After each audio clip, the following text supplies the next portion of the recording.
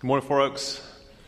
We don't know each other. I'm Pastor Paul. So glad you're here. Looking around, see some of you haven't seen for quite a while. It's great to have you back. If you're still worshiping online with us, super glad you're tuning in as well. I'm going to go ahead and invite you to open your Bibles to Genesis chapter 38.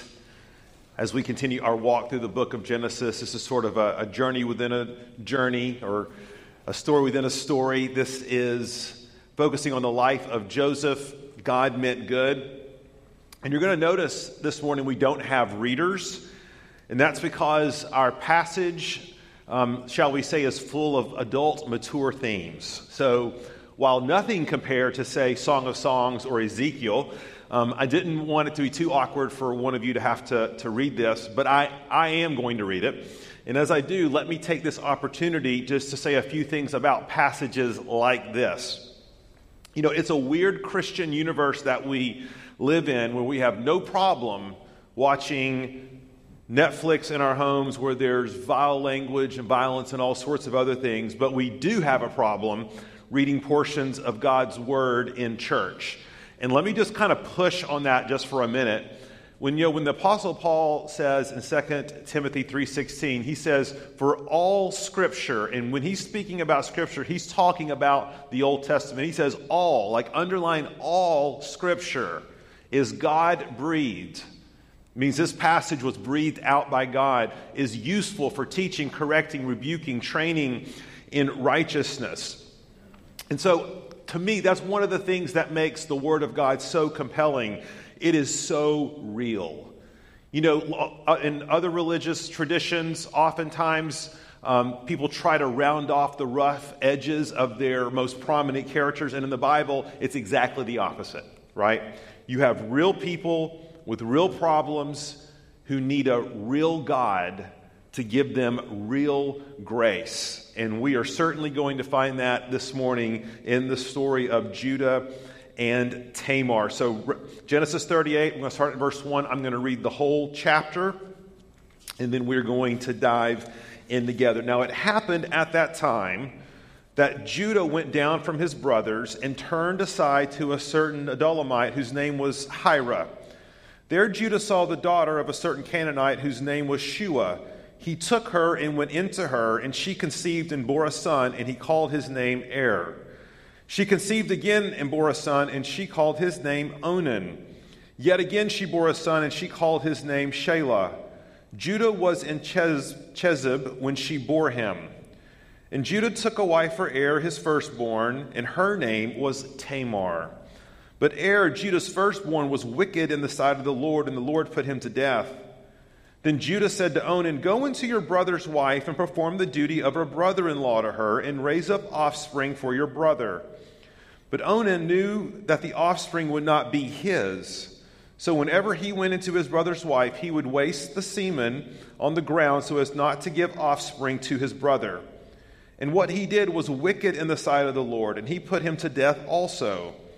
Then Judah said to Tamar, his daughter-in-law, remain a widow in your father's house till Shelah my son grows up, for he feared that he would die like his brothers.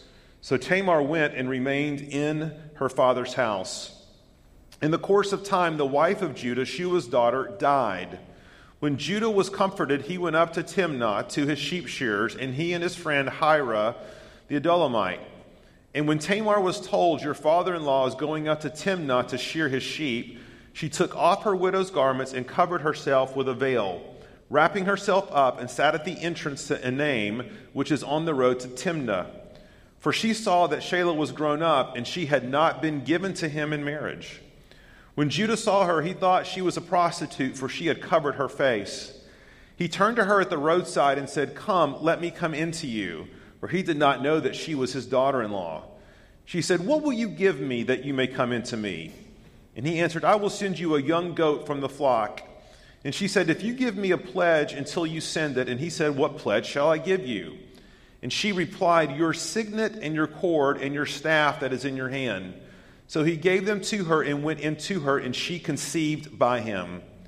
Then she arose and went away, and taking off her veil, she put on the garments of her widowhood. When Judah sent the young goat by his friend the Adullamite to take back the pledge from the woman's hand, he did not find her. And he asked the men of the place, "Where is the cult prostitute who was at Enom at the roadside?" And they said, "No cult prostitute has been here." So he returned to Judah and said, "I have not found her." Also the men of the place said, "No cult prostitute has been here."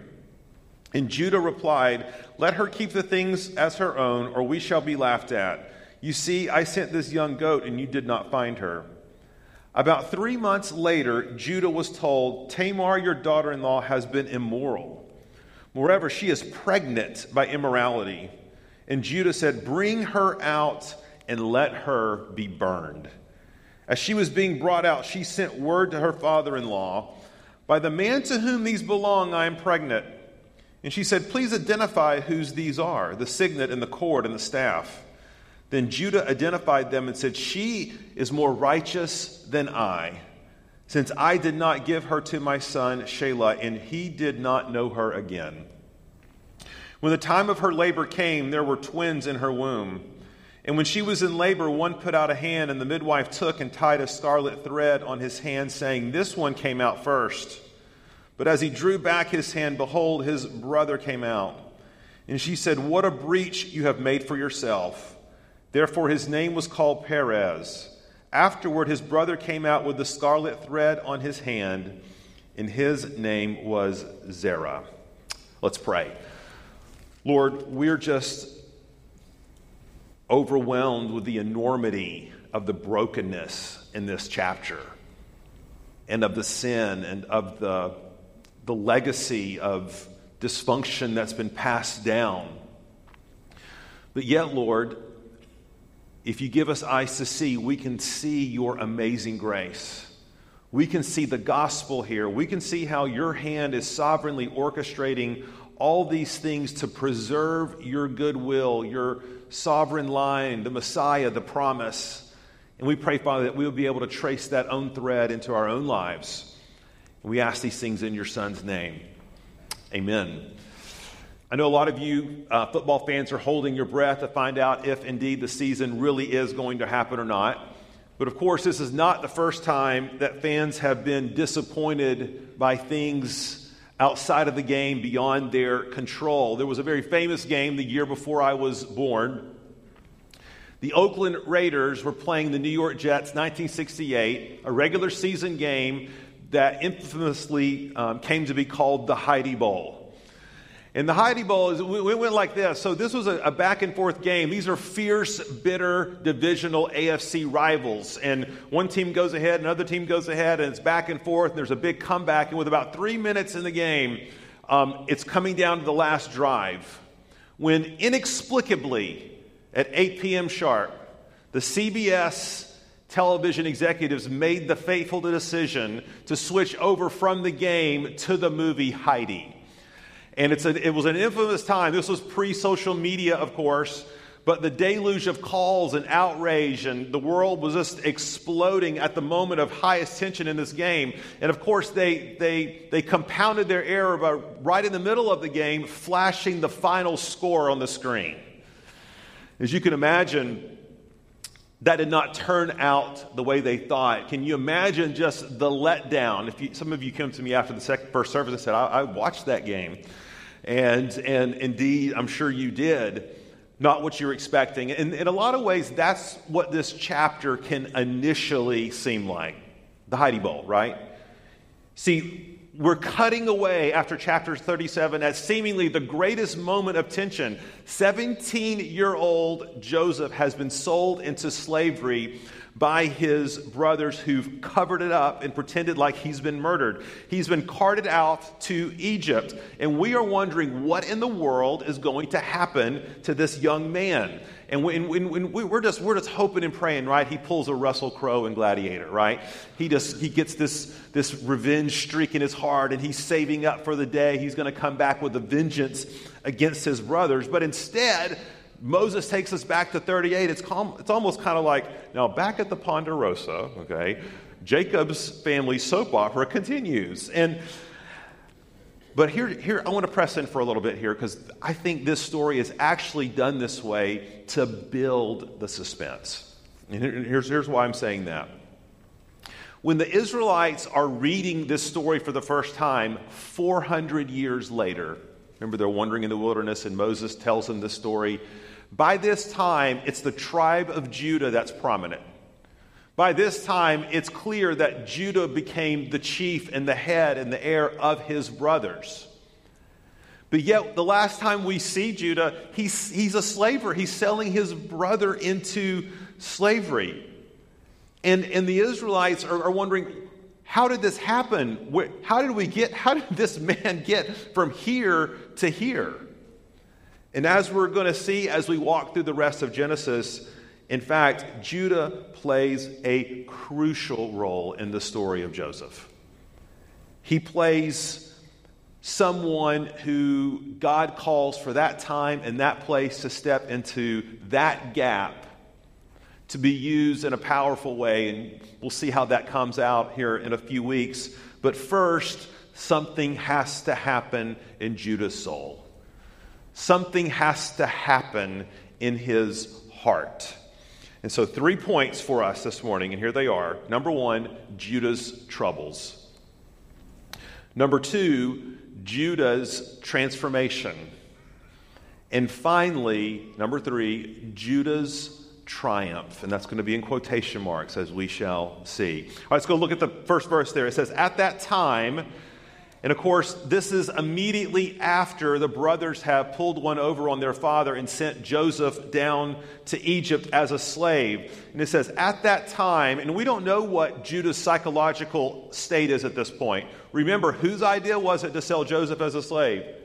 Judah, right? And we don't know if this is like he's just trying to suppress all of this. He has to get away. But when it says he turns aside from his brothers, what that literally means is that he left home.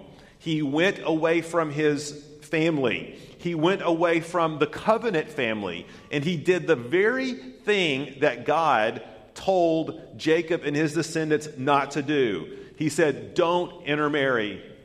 Don't wander among the Canaanites. Don't worship their gods. Don't assimilate your life into theirs. And this is going to be a resounding theme throughout the course of the history of Israel, right? That this kind of idolatry plagued them, and it watered down their relationship with God and got them sent to Babylon. And here Judah is taking the lead. And it says here, and it's kind of hard to see in the English, but literally when it said that Judah saw this Canaanite woman, it literally says he saw, he took, and he possessed. Judah by this point is a middle-aged, callous, hardened, sort of destitute man. And it says that he had 3 sons by this Canaanite woman, but not only did Judah intermarry with a Canaanite woman himself, but he had his oldest son intermarry with a Canaanite woman, and her name, of course, was Tamar. And here we see that, first of all, his oldest son, and that could just, that could just be a whole sermon in itself. We could have fun with that, right? He married Tamar, and it doesn't say what happened, but it says that he was wicked and that God put him to death. So, second son married the Tamar, and we're going to talk about him in a second, Onan, and he was also wicked, and God put him to death. Now, before we go further in this story, I want to make 2 points, 2 observations. These are not the main points of the text, but I think they're super relevant for us. And the first point is this: if it offends your modern sensibilities that it says here that God kills people, I need you to understand something. We need to understand something. God having the prerogative to deal with sin how he sees fit, that's not just an Old Testament thing. That's a Bible thing. We see that in Ananias and Sapphira. We see it in 1 Corinthians. We see it in the book of Revelation. And this is important for us to know because we definitely live in a day and age where we hear people say things like, well, Pastor Paul, I could never worship a God like that. Like fill in the blank. For a God, I can't tolerate that. That doesn't fit my conception of what God should be. And we need to be reminded, we are called as God's people to worship God and God alone. And there is only one authoritative, absolute standard of truth for who God is, and that is his holy word. Otherwise, we are worshiping a God as a figment of our imagination. We are worshiping a God of our own construction. And that's going to challenges, by the way, every era, every culture. There's going to be parts of God's word that are more offensive and hard for a particular culture than others. And so it's always been this way. And it's, again, just a reminder for folks, let God be God. Just let God be God. And he does not need you to apologize for him. He does not need you to sand down the edges of his word to make it more palpable for a culture that's never going to receive it anyway, apart from the Holy Spirit. So that's observation number one. Observation number two just relates to dating and marriage.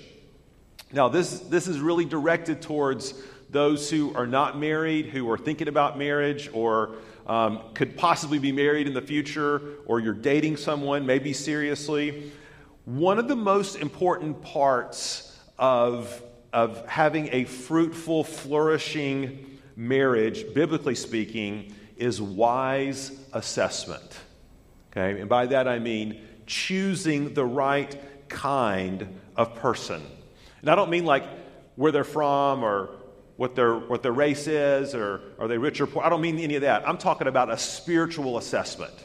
I'm talking about the call that Paul makes to not be unequally yoked with an unbeliever.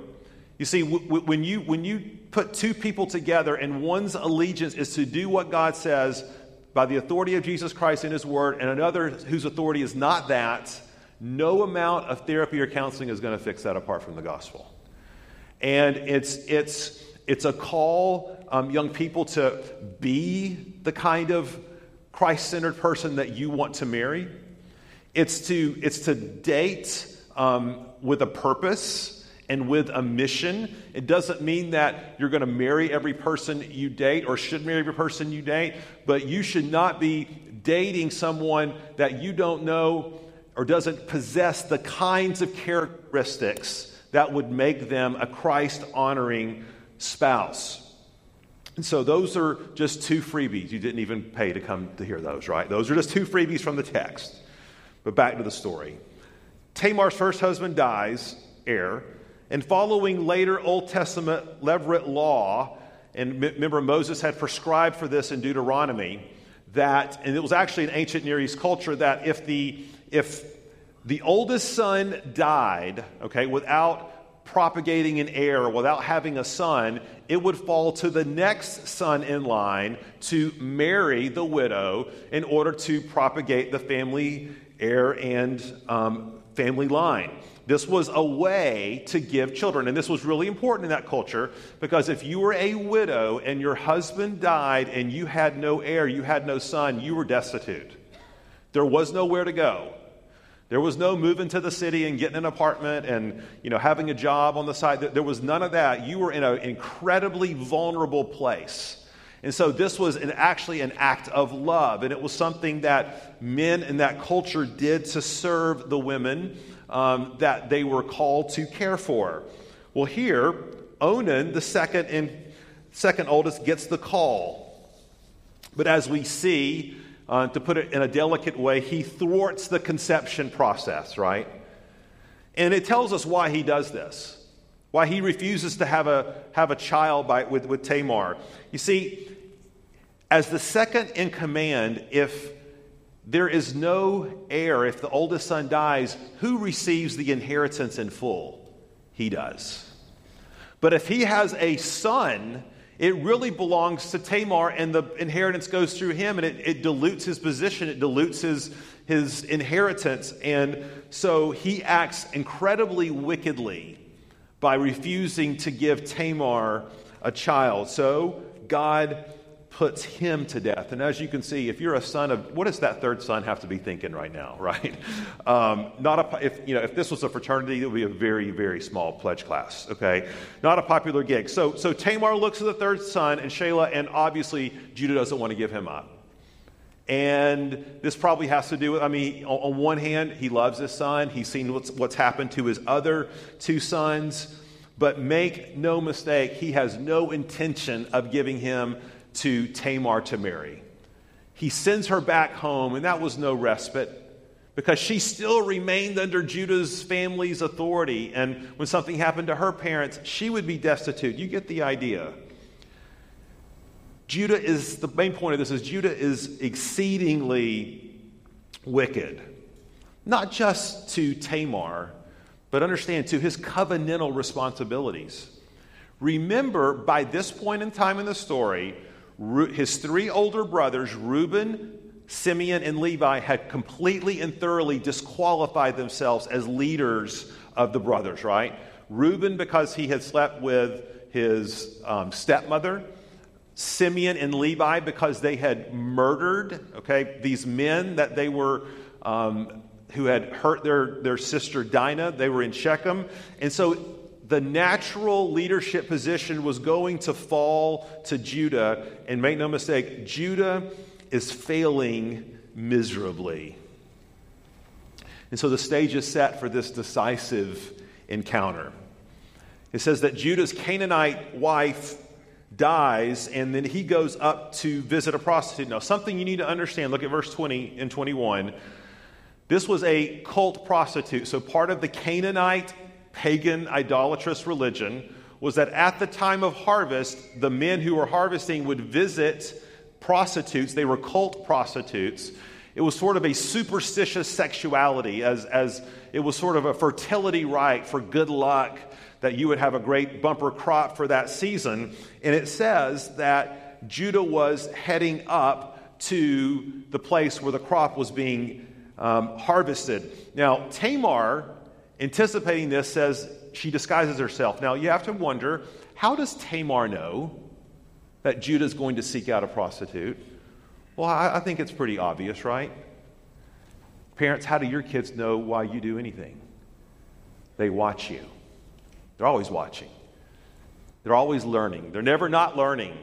And Jacob's and Judah's family's been learning, right? So clearly, this is a practice of Judah. This is a habit. This is something this is a heinous sin that they can all mark their calendars by. This is what Judah is going to do. So it says Tamar disguises herself, makes herself prominent, available. They strike a price, a goat.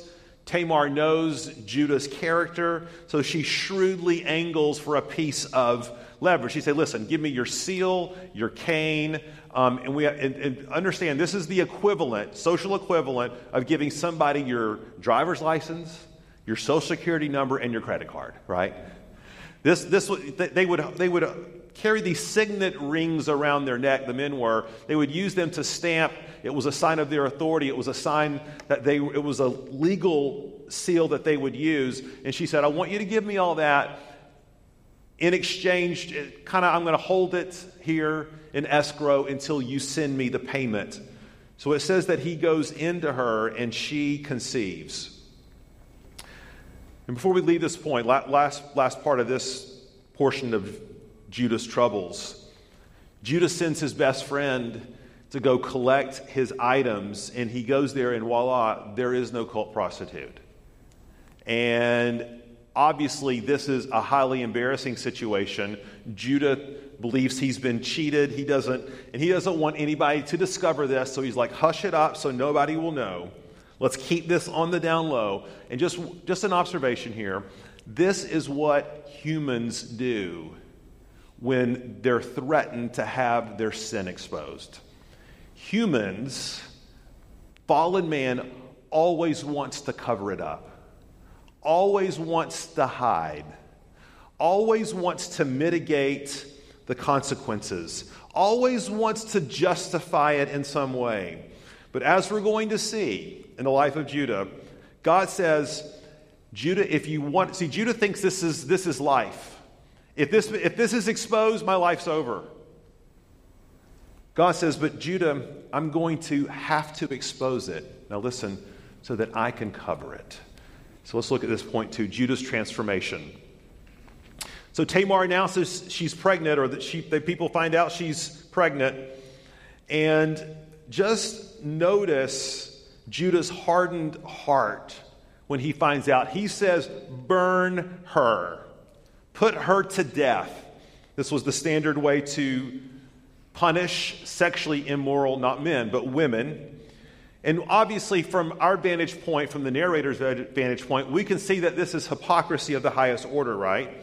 Now, let me just say what we mean by hypocrisy and what we don't mean. Culturally, Christians can often be labeled as hypocrites because they mess up, or they sin, or they fall short, or they are broken.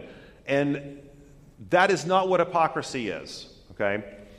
Hypocrisy is when Christians are exposed in their sin, but all the while secretly sinning, but pretending that they are not.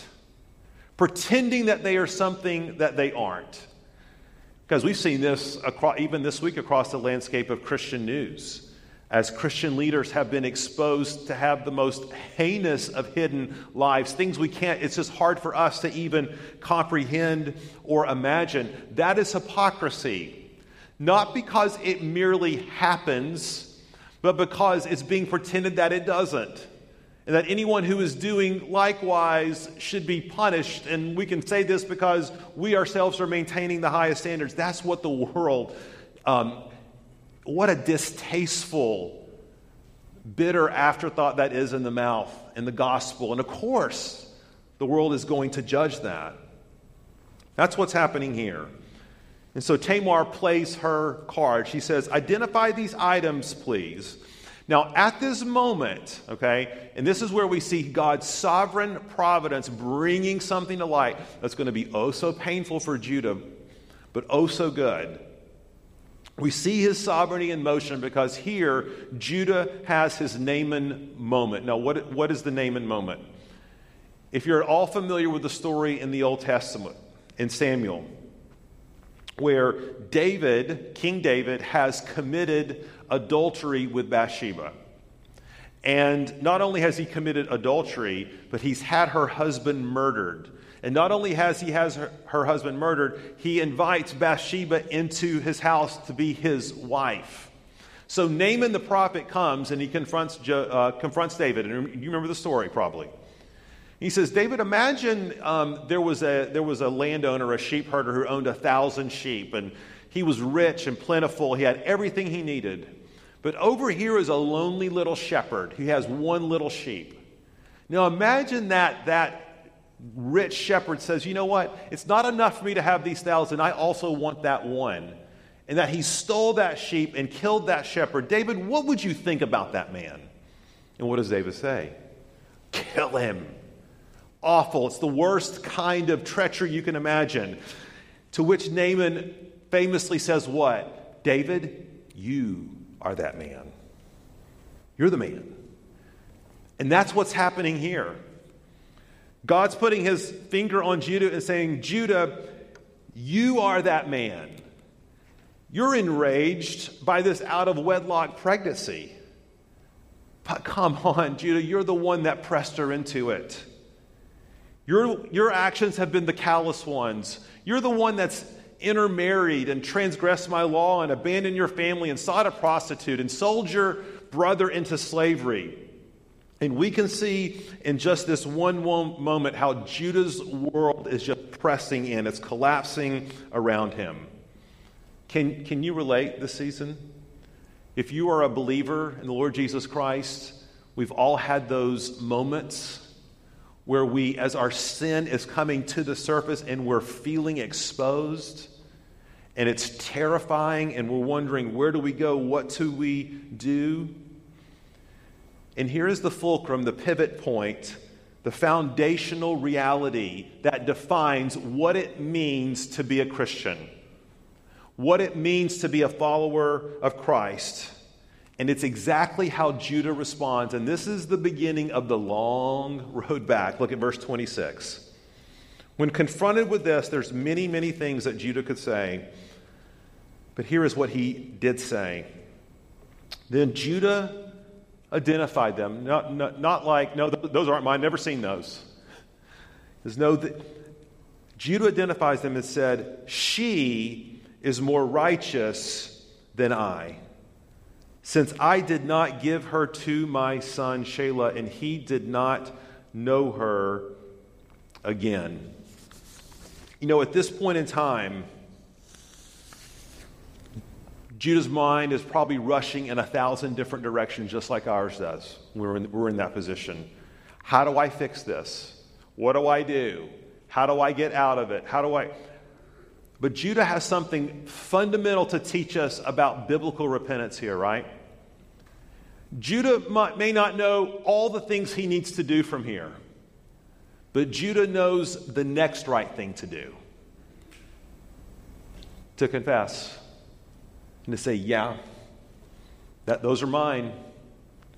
Yeah, she's more righteous than me. I forced her into it. And yeah, I'm not going to try to pursue her sexually, even though I'm the father of this child. It was the next right thing for him to do. See, the consequences of sin are complex, are they not? But sometimes, as Christians, we can make repentance more complex than it needs to be.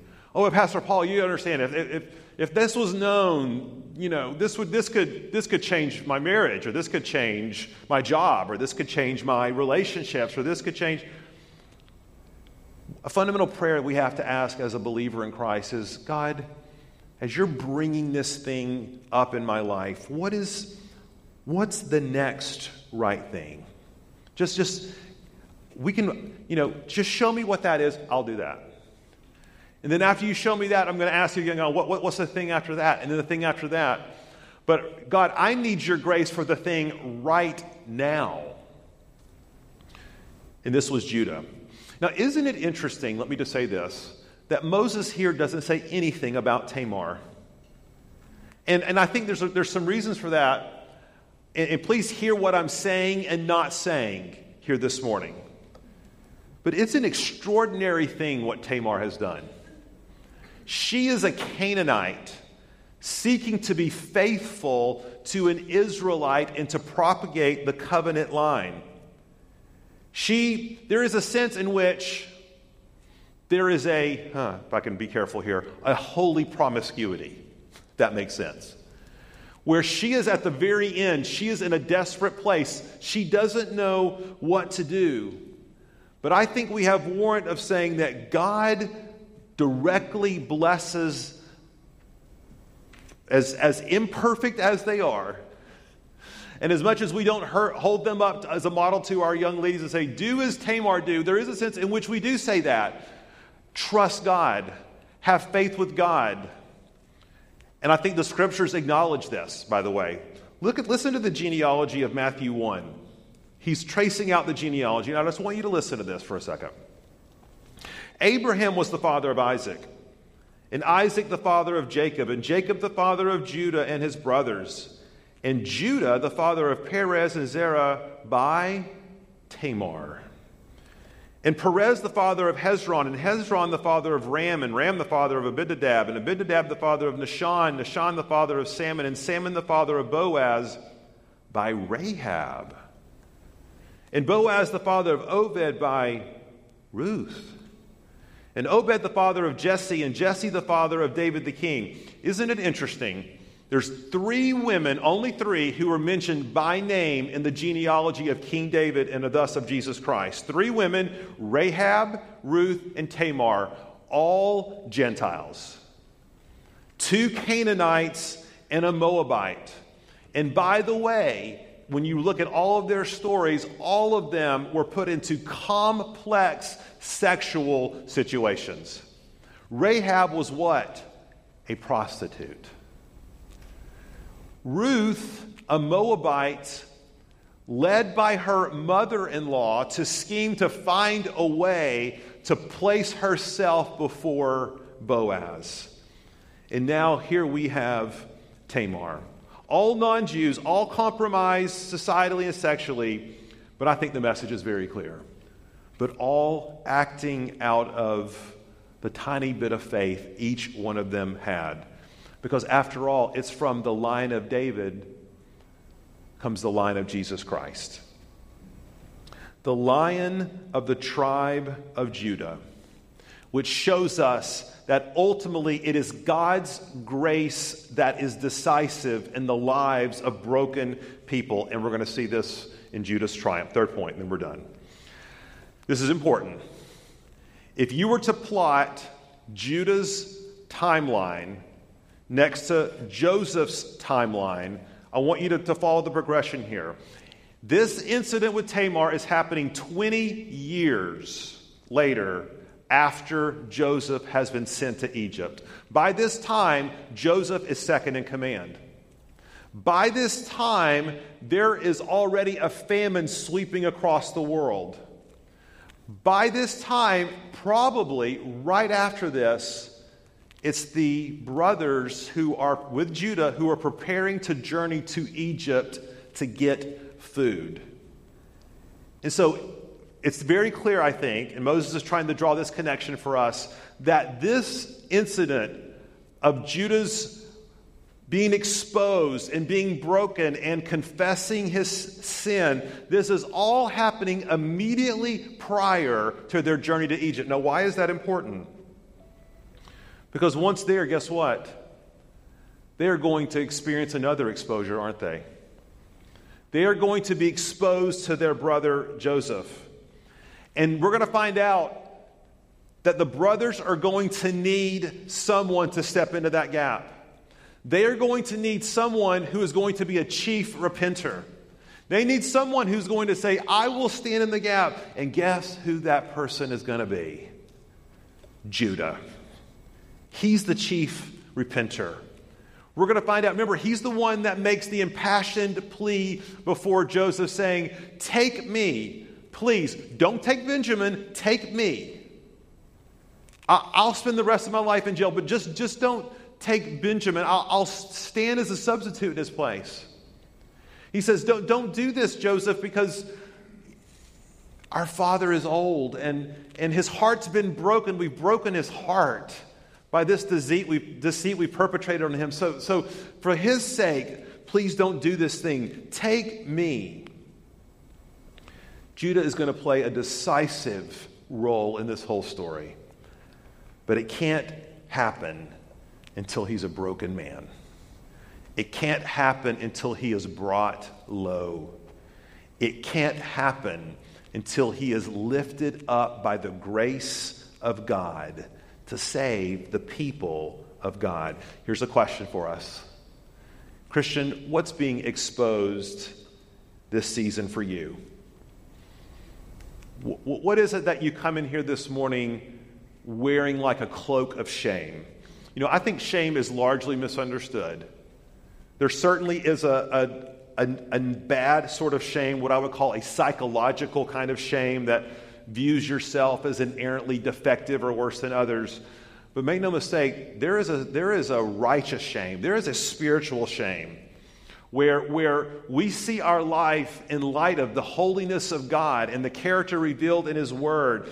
And it points out our flaws in our marriage, in our parenting, in our relationships, to the way we've oriented our lives, the way we spend our money, our priorities, the fact that our lives have become inward and oriented toward ourselves. I don't ask you if God is exposing something this season, Christian. The question is what? He's exposing something for all of us. So that, like Judah, we may say what? I'm the man. I am that man. And by your grace, Lord, I can't fix everything going around me right now, but I can ask you what the next thing is. I can ask you what it means to trust Jesus and to be obedient at this point. And may God give us the grace to do so. Last little section here. It's almost like a little throwaway section, but it's not. We hear about the birth of Tamar's child, and it's not a child, it's actually twins. And here we see this familiar story of the twins wrestling in the room, and one wants to come out, and one bounces his way out first, and it's kind of a bizarre thing. But whose birth, I want you to think about this, whose birth does this remind us of? Well, Esau and Jacob, of course, right?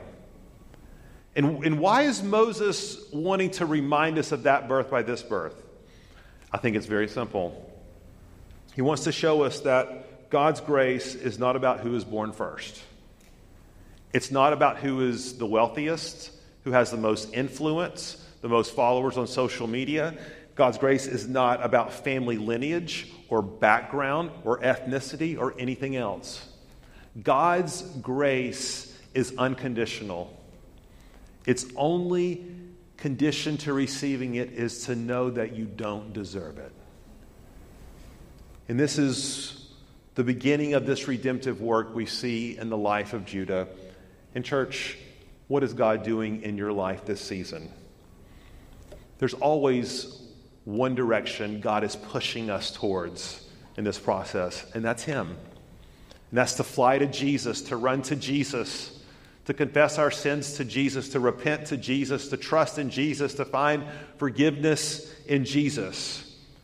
Because it is from the actions of this sinful Canaanite girl, as God poured out His grace on her, and then subsequently God poured out His grace on Judah, preparing one day for the coming Messiah who would give grace to the whole world. Do you know that, Jesus? Let's pray.